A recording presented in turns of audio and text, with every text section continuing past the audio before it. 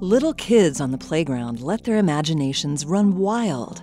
They pretend to be roaring lions or howling wolves. And swinging from the jungle gym, they might even let out the screeching call of a monkey.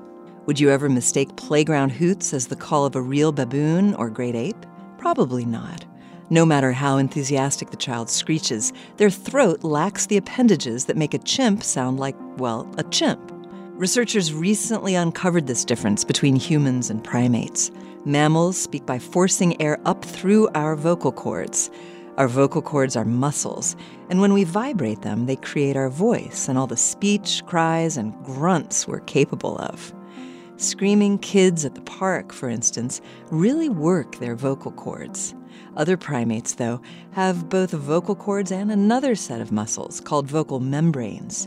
These membranes destabilize monkeys' voices, creating the characteristic speech of primates: chaotic, grating, varied in timbre and volume. Our ancestors probably had vocal membranes too, losing them over the course of evolution. But could simpler throats hold the secret to complex communication? Scientists today are exploring if vocal membranes' disappearance allowed ancient humanoids to control their chaotic voices, resulting in the stability, subtleties, and variations of human language. It's an exciting idea, with more research needed.